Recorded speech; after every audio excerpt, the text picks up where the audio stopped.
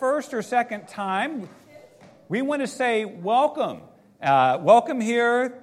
God bless you. We're so glad that you're here. My name is Nathan. I am the pastor here. We want to get to know you. By the way, you can be seated. You can be seated.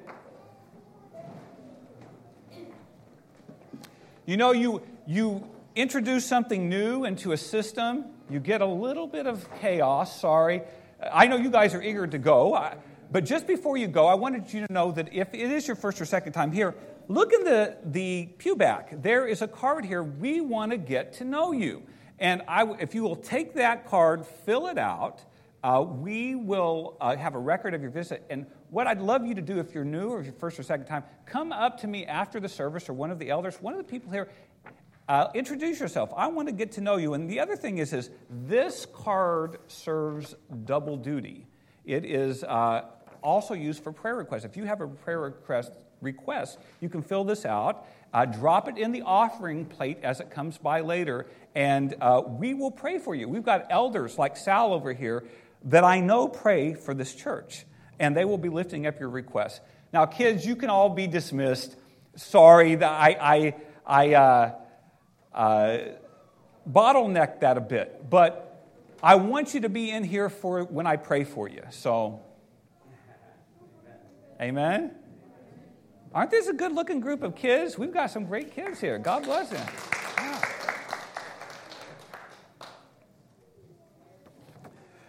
By the way, if you're interested, in the next few weeks, I am going to be rolling out a membership class and a baptism class. If you're interested in becoming a member, you can also make it known on this card. We will have a membership class and a baptism class coming up because you may want to get baptized. You may want to get dunked and take the plunge for Jesus.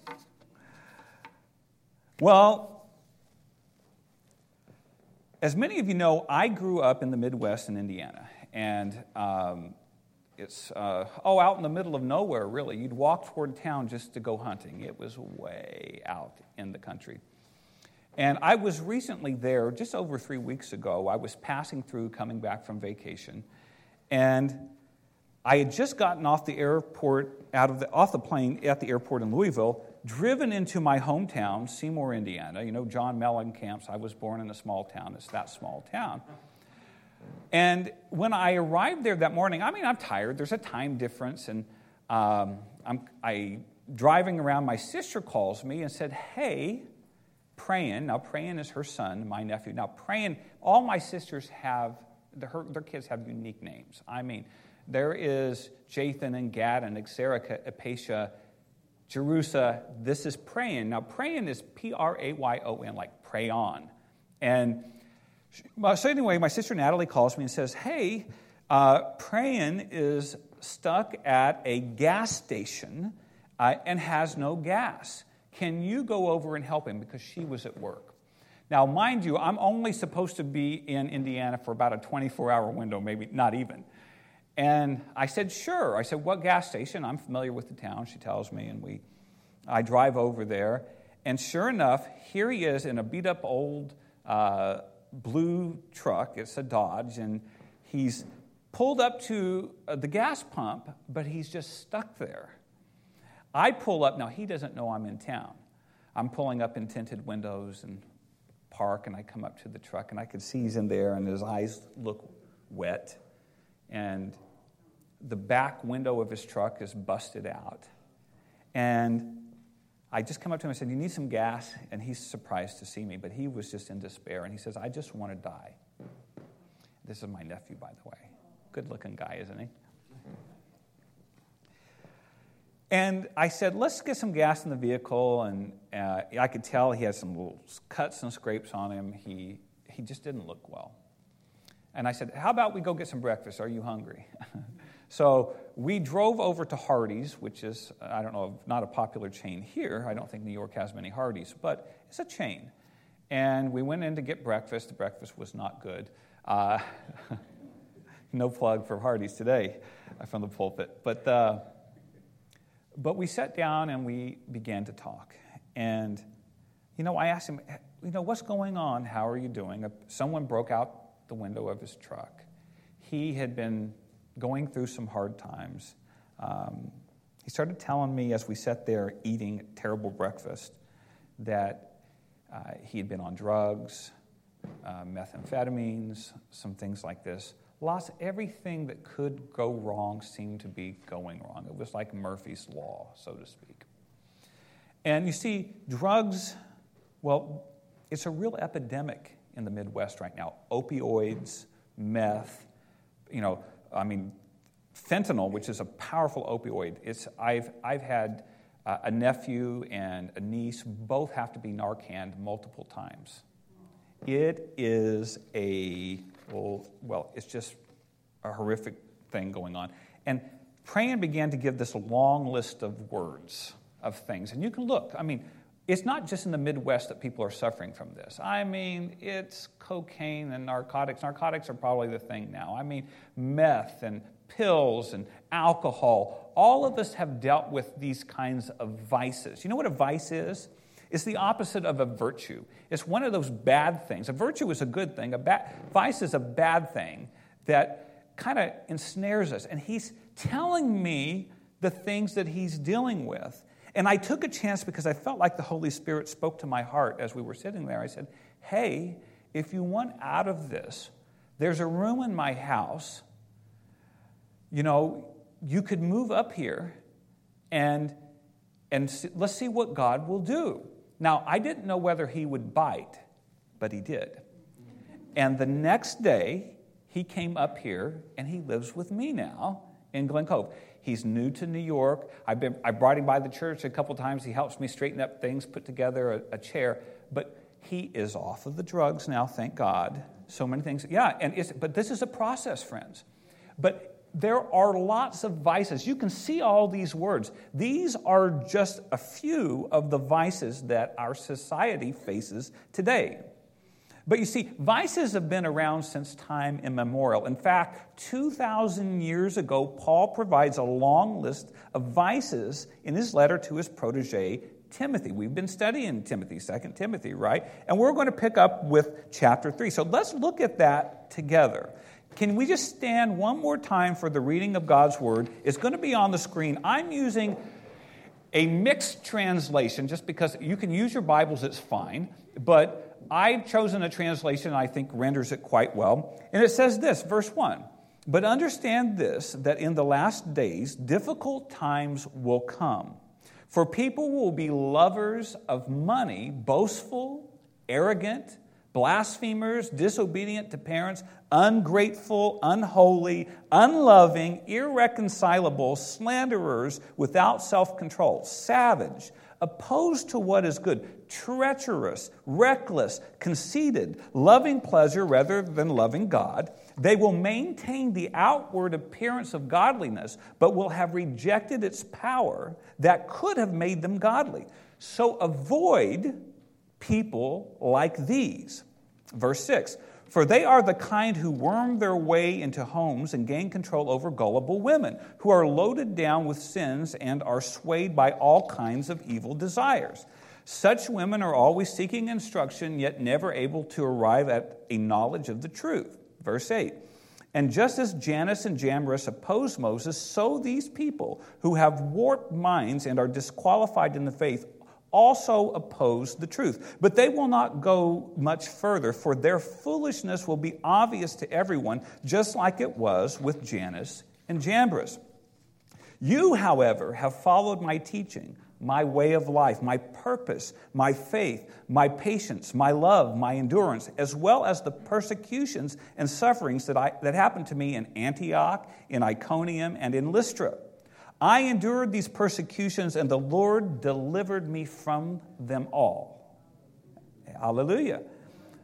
Now, in fact, all who want to live godly lives in Christ Jesus will be persecuted. But evil people and charlatans will go from bad to worse, deceiving others and being deceived themselves. Father, I just pray, and you may be seated. I pray, Father, that by your Spirit, you help me to preach.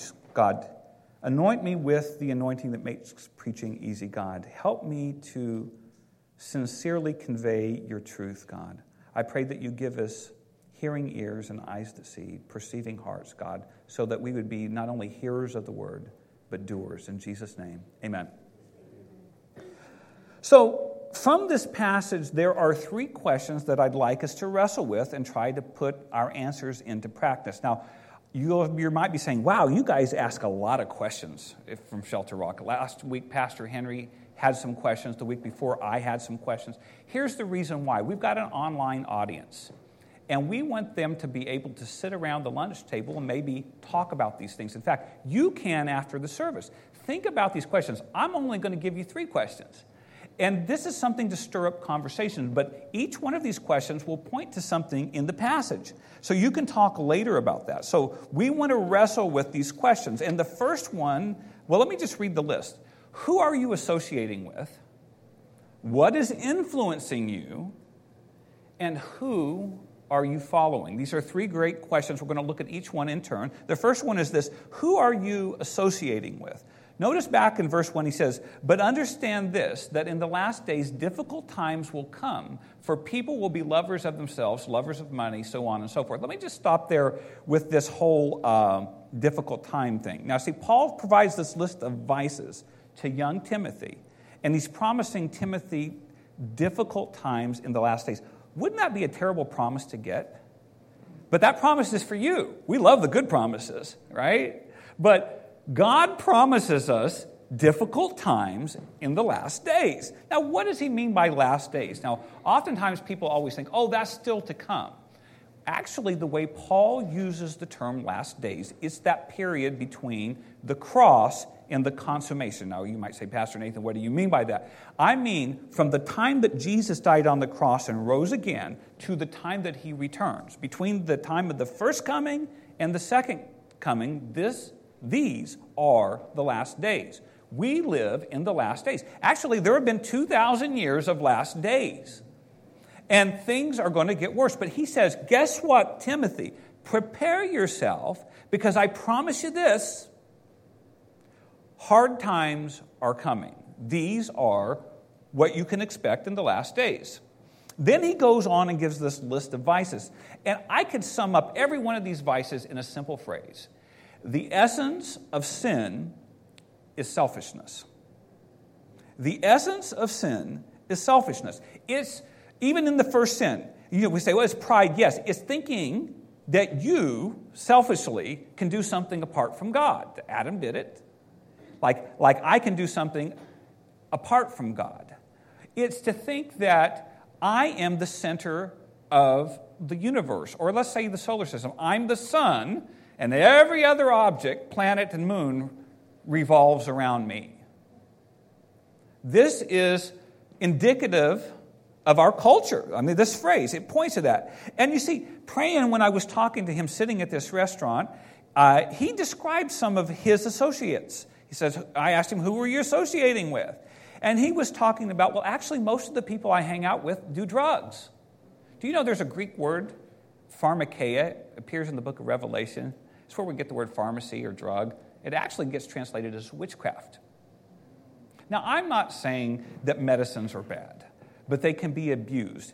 And I can say that there are drugs out there that alter our mind, weaken our willpower, open us up to either suggestion or control or compromise. Those things exist in the world. And he said, the people I hang out with actually, they just sit around doing drugs. And they tend to be kind of narcissistic, focused on the self, and greedy. I'm not saying everybody that has a drug problem is a narcissist, but I will say this, drugs will play into this in some way.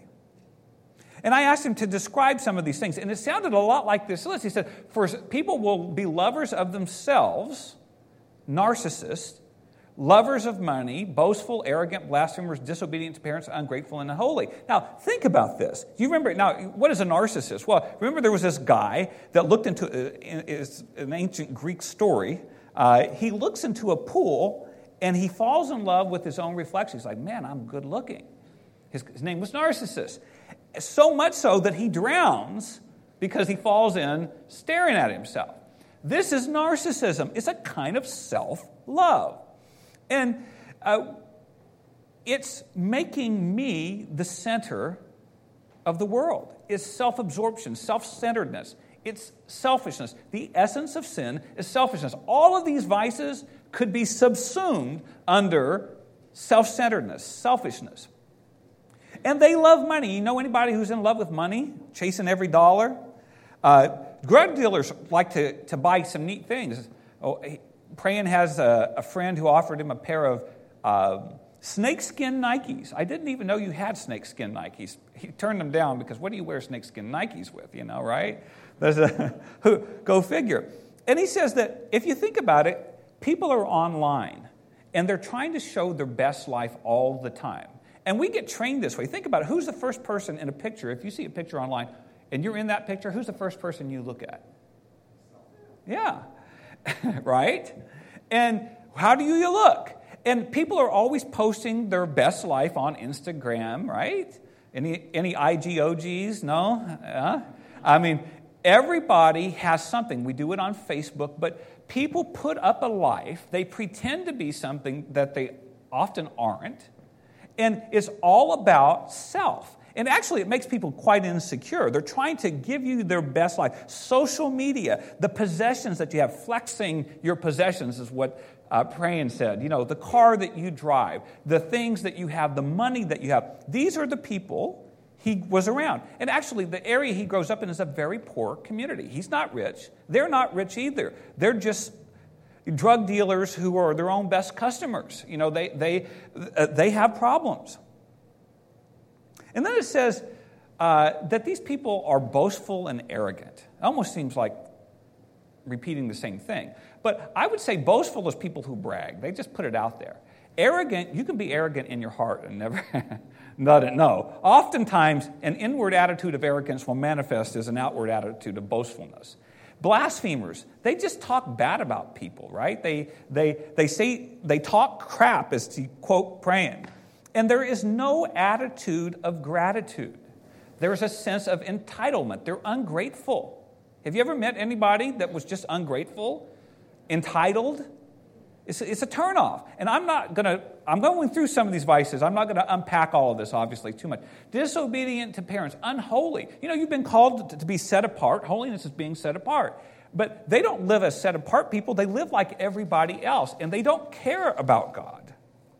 And then it goes on in verse 3 and says, unloving, irreconcilable, slanderers, without self-control, savage, opposed to what is good, treacherous, reckless, conceited, loving pleasure rather than loving God. You almost get tired saying these things. These are people who are cold, no compassion, hard-hearted. These drug dealers don't care. Many of the people he associated with, they don't care whether you live or die. They don't care whether your kids live or die, or your grandkids.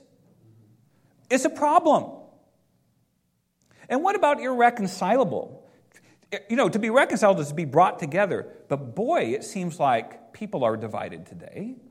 I mean, it doesn't matter whether it's politics, the family dinner table, family splitting. I mean, people who are never pleased. You can never reconcile them. Your next Thanksgiving meal, think about it. Don't bring up politics. Don't bring up religion, they say. In New York, I've heard that a lot. People who are just adversarial and antagonistic. Do you know anybody like that? Are you somebody like that? Sometimes I could be a little adversarial. By the way, this is a great word, the adversarial, diabolos. It means devil, being a devil. I don't want to be a devil. The Greek word just means to be a devil. I mean, they're also reputation destroyers. Look at this. I mean, they slander people. They tear people down. People who like to badmouth others. And they lack self-control. They're just savage. Oftentimes we'll use this comment if somebody, roast somebody, say, oh, that was savage. Like they're just heartless, brutal. People, there was a book written many years ago, and it was a call for a kinder and gentler nation. There was a particular president that picked up on that line. But people are tired of the brutality, just the meanness. But all this to say, these things have been going on for a long time. This was in Paul's day 2,000 years ago. And people are impulsive, reckless. Treacherous just means they're traitors, backstabbers. will betray you. Reckless. They're impulsive. They don't care. Do you know how many people have you ever anyone lost somebody to a drunk driver? You know, people can be reckless. Drugs are reckless. And I'm tying it to his story, but there's a lot more going on here. Conceited and loving pleasure rather than loving God. This is just self-absorbed hedonism. Hedonism is that pleasure is the highest pursuit. Now, I know John Piper has a version of hedonism that we're not talking about for those people who are familiar. But what it is saying self-gratification is the highest pursuit. You know, that's what it means to be loving pleasure rather than loving God, because God should be our highest pursuit, not our self-gratification. So the essence of sin is selfishness. It can all be subsumed under that. And you see, here's the thing. Paul describes these in verse 5. He says this, they will maintain the outward appearance of godliness, but will have rejected its power that could have made them godly. So avoid these people. Now, notice that these are people within the church. Because sometimes, it's okay, my phone does this all the time. If I say anything that sounds like Google or Siri, it's just like, no worries. These are, and if the phone didn't understand it, I'm wondering about everybody else. I need to clarify. So what am I saying? I'm saying that the people being described here are not the drug dealers that Prayan's talking about. It might include them. But in the original context, these were people who were coming into the church. They were already in the church. They were wearing church clothes. And they were pretending to be godly. They were wolves, but in sheep's clothing. They looked like sheep, some of the sheeple, right? They were part of the people. And they came in with these ideas that either Jesus has already returned or you need to live an ascetic life. There were a lot of things they could have been saying. But they were misleading people. And by the way, Jesus' harshest words weren't for sinners outside. It was for the religious leaders inside. Should know better. But pretending to be something that they're not. And so it's not just outside the church, it's inside the church. They maintain an outward appearance of godliness, whitewashed sepulchres, there we go, but will have rejected its power. The power of the Holy Spirit living, if you have God's Spirit in you, it should be changing you. If you were truly godly, yielding to the Spirit, this would have transformed you and made you godly. But these are not people like that. They look like this. They're hypocrites, actors, ones who wear masks, pretenders, posers. These are the people. Do you know, and you see some of this too going on in certain versions of the evangelical church. A Baptist church is an evangelical church. It just means they believe in sharing the gospel. But things have changed. Groups have changed now, saying that things like the Bible isn't God's word. It's inspiring but not inspired. Next week we're going to talk about what biblical inspiration is. They'll say things like that. They keep changing things. Remember a couple weeks ago I said, don't change the blueprint? People have changed the blueprint. Do you know that by the way they live their lives, they deny God's power? They're claiming one thing, but they deny the power of God to change. They redefine His Word. Do you know that 40% of evangelical Christians believe in psychics and reincarnation? 40%. And the majority of Americans have not read their Bible in the last year. The majority. In 2020, the American Bible Society found that those who regularly read their Bibles were more likely to turn to scriptures and prayer for comfort during the pandemic, while those who spent less time in the Word turned to food, television, or prescription drugs. And my nephew can testify to all of those. He'll tell you. And I'm not picking on anyone because we all need God's help. But you see, you can have the outward appearance of being a Christian, but just be a poser. And Prayan talked about this. He says, a lot of people now, they want to do good as long as there's a camera on them. It's called virtue signaling. Anybody know anything about virtue signaling? As long as the camera's on it, let me rescue you. It just so happens that somebody's always got a camera. But some of them actually set these things up. People doing kind acts to be caught on camera. But you see, integrity is who you are when no one is watching. That's what it means to be godly. And you see, for some people, image is everything. Do you remember, a long time ago, Canon had a commercial. Andre Agassi, I used to play tennis, that's how I know this. It says, image is everything. But friends, image is not everything. See, God is more concerned with how things are than how they appear. Let me say that again. God is more concerned with how things actually are than how they appear. You may fool people, but you won't fool God. God can see right into your heart. It doesn't matter how many masks, how much veneer you put on, God sees you. And that's good news, because He knows what you need, and He can save you. So Paul's warning to Timothy applies to us today. He says, avoid people like this! Exclamation point. Why? Because the people we hang out with influence us.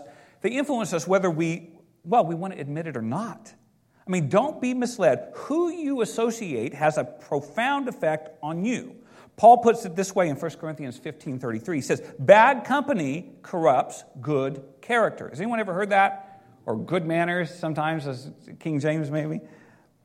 Well, what does it mean? Well, what kind of people do you hang out with? What does it mean that bad company can do this? Do you know that you don't get dirty clothes clean by throwing them in with clean clothes? It doesn't work that way. That's not how it works.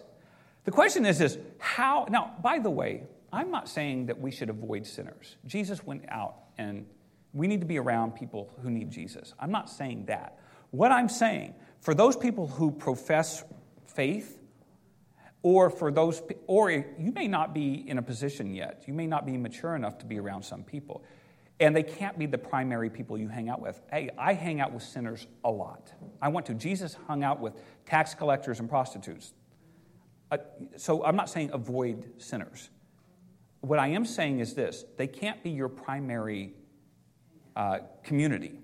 And the other thing is if they're in the church, remember Paul's writing to people who are in the church, avoid the people that put on the veneer, amen, pastor, and then stab you in the back as they walk out the door. We need to be careful about that, because who you hang around with will affect you. And the question is who do you hang around? Think about that for a minute. Praying hung around a lot of the wrong people. He'll tell you. Are these people who build you up, or are they people who tear you down? Are these people who edify you? Do they encourage you or discourage you? Do they inspire you to be better or tempt you to be worse? I mean, my nephew was misled. And by the way, I come from both my grandfathers were alcoholics. This is not me throwing stones at anybody, because it could have been me. Don't pat yourself on the back for not committing a sin you were never tempted with in the first place. I don't know what it's like to be an alcoholic or a drug addict. I've never been tempted by it. But I can give you another list of sins that you probably wouldn't be fazed by, but that would get me, not the least of which is being arrogant. So we've all got something. But who you hang around with can affect these things. Who we associate ourselves with affects who we are. You see, we don't do life in a vacuum. You will be influenced. You're going to be influencing others, and others are going to influence you. It's just the way that it works, which leads to the next question. What is influencing you? It's the next question. Look at verse 6. For they are the kind who worm their way into homes and gain control over gullible women who are loaded down with sins and are swayed by all kinds of evil desires. So let me just pause there for a second. He's talking about these people who masquerade as truth tellers that have come into the church. Now, you might think Paul's picking on women. No, he's talking about a particular context where some women had fallen into this. And you've got to remember, back then there were house churches. The wealthier women who might have had more leisure time for things like education would open their homes for people that would come around and teach, like philosophers or preachers and things like that. It looks as though some of them have been misled, but don't think because you're a male that you can't be misled either. It just so happens in this particular case it was women. And Paul's saying that they've wormed their way into people's homes. Praying said, I know all these guys that worm their way into homes and mess them up, get their kids on drugs or sleeping around, doing all kinds of things. Paul describes the kind of people who masquerade as truth tellers, but are in fact counterfeits and charlatans. He says they worm their way into homes of the gullible. Don't be gullible. And it's, and very little has changed today, Today we face the same kind of deceptions, just through different media. I mean, sometimes error worms its way through your phone, or your TV, or your computer, or your radio. But the methods are essentially the same. Deception worms its way into people's lives. You see, the way it works is usually there's often this mix of a truth and the lie. And there's a reason for that, because it's a lot more palatable. If you coat poison with something that tastes good, you candy coat the toxin, people will swallow the whole thing. And that's the problem when you go online, if you listen to news, so many things, it's usually partly true, partly not. But here, friends, keep this in mind. A half-truth is a whole lie. Amen? A half-truth is a whole lie. I mean, the counterfeit might look like the genuine, but it isn't the genuine. And here is the key. You have to get familiar with the genuine if you're going to identify the counterfeit. If there is a counterfeit, it implies there's a genuine. People that work with money, this used to be even more so, like handle bills. Have you ever gone in and you pay with a $100 bill? I wish I had more of those. And people, there's a little marker they mark it to see if it changes colors and things, because forgery is very good now. I mean, they can counterfeit things like crazy. But there's one way that you can tell also is by the feel of something. People who work in banks handle money so much that when they get something that's counterfeit, they can feel the different texture of the material. They are so acquainted with the genuine that they can spot the counterfeit. We need to be in God's Word so that we know the genuine and be able to spot the counterfeit. Amen? Amen. So praying, he was telling me about these drug dealers, and oftentimes they worm their way in, and young girls get seduced into all kinds of things. And part of the reason is not only are they gullible, but these guys play on a sense of guilt. Sometimes kids come from broken homes. It could happen to men or women, by the way. Anybody can be susceptible to this. But they'll play on the guilt, the gullibility. They play on people's addictions. You'd be surprised at some of the things people will do if they're addicted to something. And it brings great guilt and shame. And it's just a vicious cycle that repeats itself. It's a law of diminishing returns. They give more of themselves away, and they get less and less in return. It's a horrible situation. So the question is, what is influencing you? Verse 7 says, such women are always seeking instruction, yet never able to arrive at a knowledge of the truth. Paul describes the kind of people who fall prey to lie peddlers. They are people who are looking for instruction, for knowledge, like, okay, Google, hey, Google, Siri, but they never actually arrive at an intimate knowledge of the truth. You ever know somebody like that? They're knowledge hoarders. They're seeking all these things. They're looking for something. And here's the problem, friends, and this is not just for kids, this is for adults. If you go online, the great thing about Google is, in some ways, it's a great treasure of information. The breadth of knowledge is vast, but the problem is the depth isn't always there. And unless you have training in things, it's very easy to be deceived. It's like a giant pie pan. As wide as the church, but it's about this deep. And this is the danger, and this is why if you've experienced this with people in your family, saying, oh, you don't know anything. Okay, Google. I'm surprised. My phone has probably just turned itself on. It's just I have it on silent. Because when I say, okay, Google, my phone responds. But we look to Google as our primary source of knowledge. And here's the thing. It's like people have an insatiable thirst for it. And they're influenced by everything that catches their fancy. Do you know someone who is always seeking instruction, like self-help, fads, and never knowing what to believe. You know, they know all the theories, they just don't have one. Or maybe they hold a conspiracy theory, you know. They have no solid foundation of the truth. In fact, they choose truths that conform to their desires. Do you know what confirmation bias is? It's when you already hold the belief because of the feeling that you have, that you go out and you seek information that confirms what you already believe. And there's plenty of it out there. You can find something that will tell you, oh, you're a good person, just keep doing what you want to do. Or, hey, it's about me. I got to take care of number one, you know. I mean, there's something that will always tell you this. Have you ever known anybody who is constantly trying to improve? And here's the thing. There's not every book on self-help is inherently bad, but there's a lot of crap out there. It just is. And are you like that? I mean, looking for things that will conform to your own desires? I mean, what is influencing you? Is it social media? I don't do social media, by the way, and it's not because I'm a Luddite. I'm very tech savvy. It's just that I don't have time, and it's not for me. I'm not condemning anyone that does. It can be a great tool to connect with family and whatever. But for some people, it's become a god or their primary source of information. So is it social media that is influencing? Is it celebrities? You know? Is it an influencer? Anybody know what an influencer is? She was like, a TikTok influencer, YouTube influencer, somebody influencing you. Is it your peers? Is it drugs? Is it politics? Is it self-help books, TV, music, your phone? What's influencing you? Show me where you spend your time. Take a look at these books. Actually, Boundaries is quite good. But many of these purport to solve people's problems. And you might have a stack of them at home yourself. But some of them are way out there.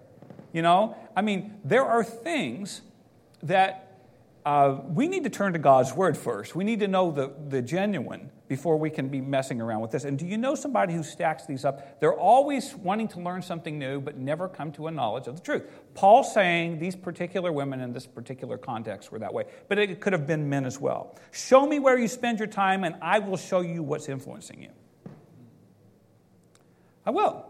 Show me where you spend your time, or let me look at your checkbook register, and no one uses checkbook. Let me look at your bank statement, and I will show you what influences you.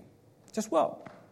See, Praying said that he spent a lot of time, and his friends, when they were on drugs, actually, people who smoke a lot of weed, it's not just weed, but they always get involved in conspiracy theories, ancient aliens and things like that. You ever noticed this?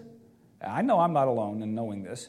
It can predispose you to things like that. I'm not saying everybody that does it is like that, but oftentimes, or they develop social anxiety disorder. There are lots of things. There is so much misinformation out there. I mean, who can really hope to sort through it all correctly? I mean, the good news is you don't have to worry. We serve a God who's able to display the truth through his power if we yield ourselves to him. And this is what's great. Paul is well aware of the challenging issue that we might be facing to discern the truth and with all these imposters around. So what does he do for Timothy? He reminds Timothy of a piece of history that should not only help him identify these deceivers, but bring confidence that God will make the lies obvious. And here's what it says. Verse 8. And just as Jannes and Jambres opposed Moses, so these people who have warped minds and are disqualified in the faith also oppose the truth, but they will not go much further. Their foolishness will be obvious to everyone, just like it was with Jannes and Jambres. Now, who is this Jannes and Jambres? I mean, now, these people, these false teachers, they have warped minds. They're disqualified in the faith. They oppose the truth that Jesus is Lord and rose from the dead, and so on and so forth, or is coming again. Paul points to Jannes and Jambres. Very obscure. But you won't find their names anywhere else in the Bible.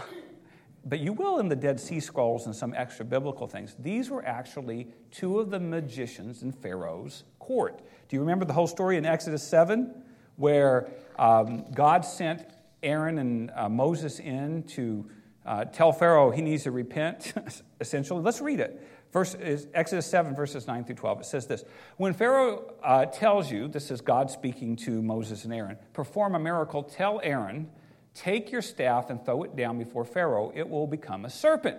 So Moses and Aaron went into Pharaoh and did just as the Lord had commanded. Aaron threw down his staff before Pharaoh and his officials, and it became a serpent. But when Pharaoh called the wise men and sorcerers, the magicians of Egypt, which would have included Janus and Jambres, and they also did the same thing by their occult practices. I mean, they just did this, they copied it, they counterfeited it. Each one threw down his staff, and it became a serpent. But notice this is the encouraging part. But Aaron's staff swallowed their staffs. Anybody know the story?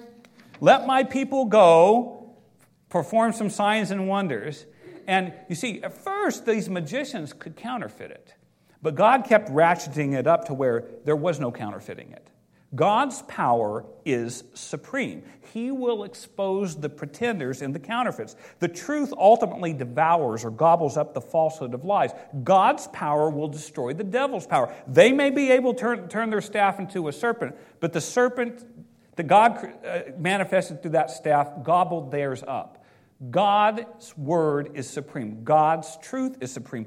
God's power is supreme. But to access this power, you must follow the right person, which brings us to the final question. Who are you following?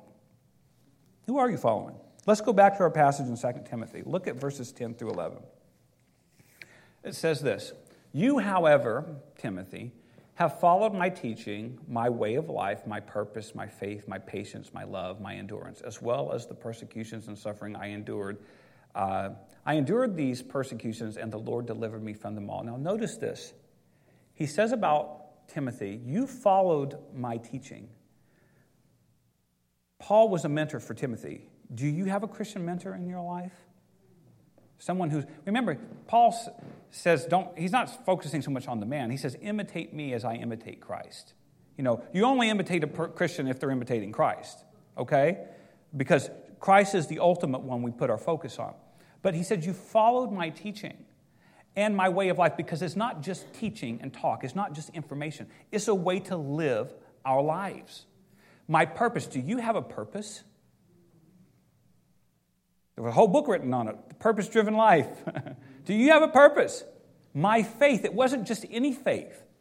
It's the faith in the God of Abraham, Isaac, and Jacob. Jesus, the King of Kings and the Lord of Lords. That's who it is, the Jesus of the Bible, the God of the Bible. My love. How are you living this out? Is it self-sacrificial love, self-giving love? My endurance. Oh, and this is a hard one. You have to endure. Because there are persecutions and sufferings. He promised it. It's good news. You get to suffer for Christ. See, I asked Prayin what led to where he was at the moment. And he said it was a long series of bad choices or decisions. And here he said, it's almost like you compare it to steps. You know, you do one thing and descend. You do another thing and descend.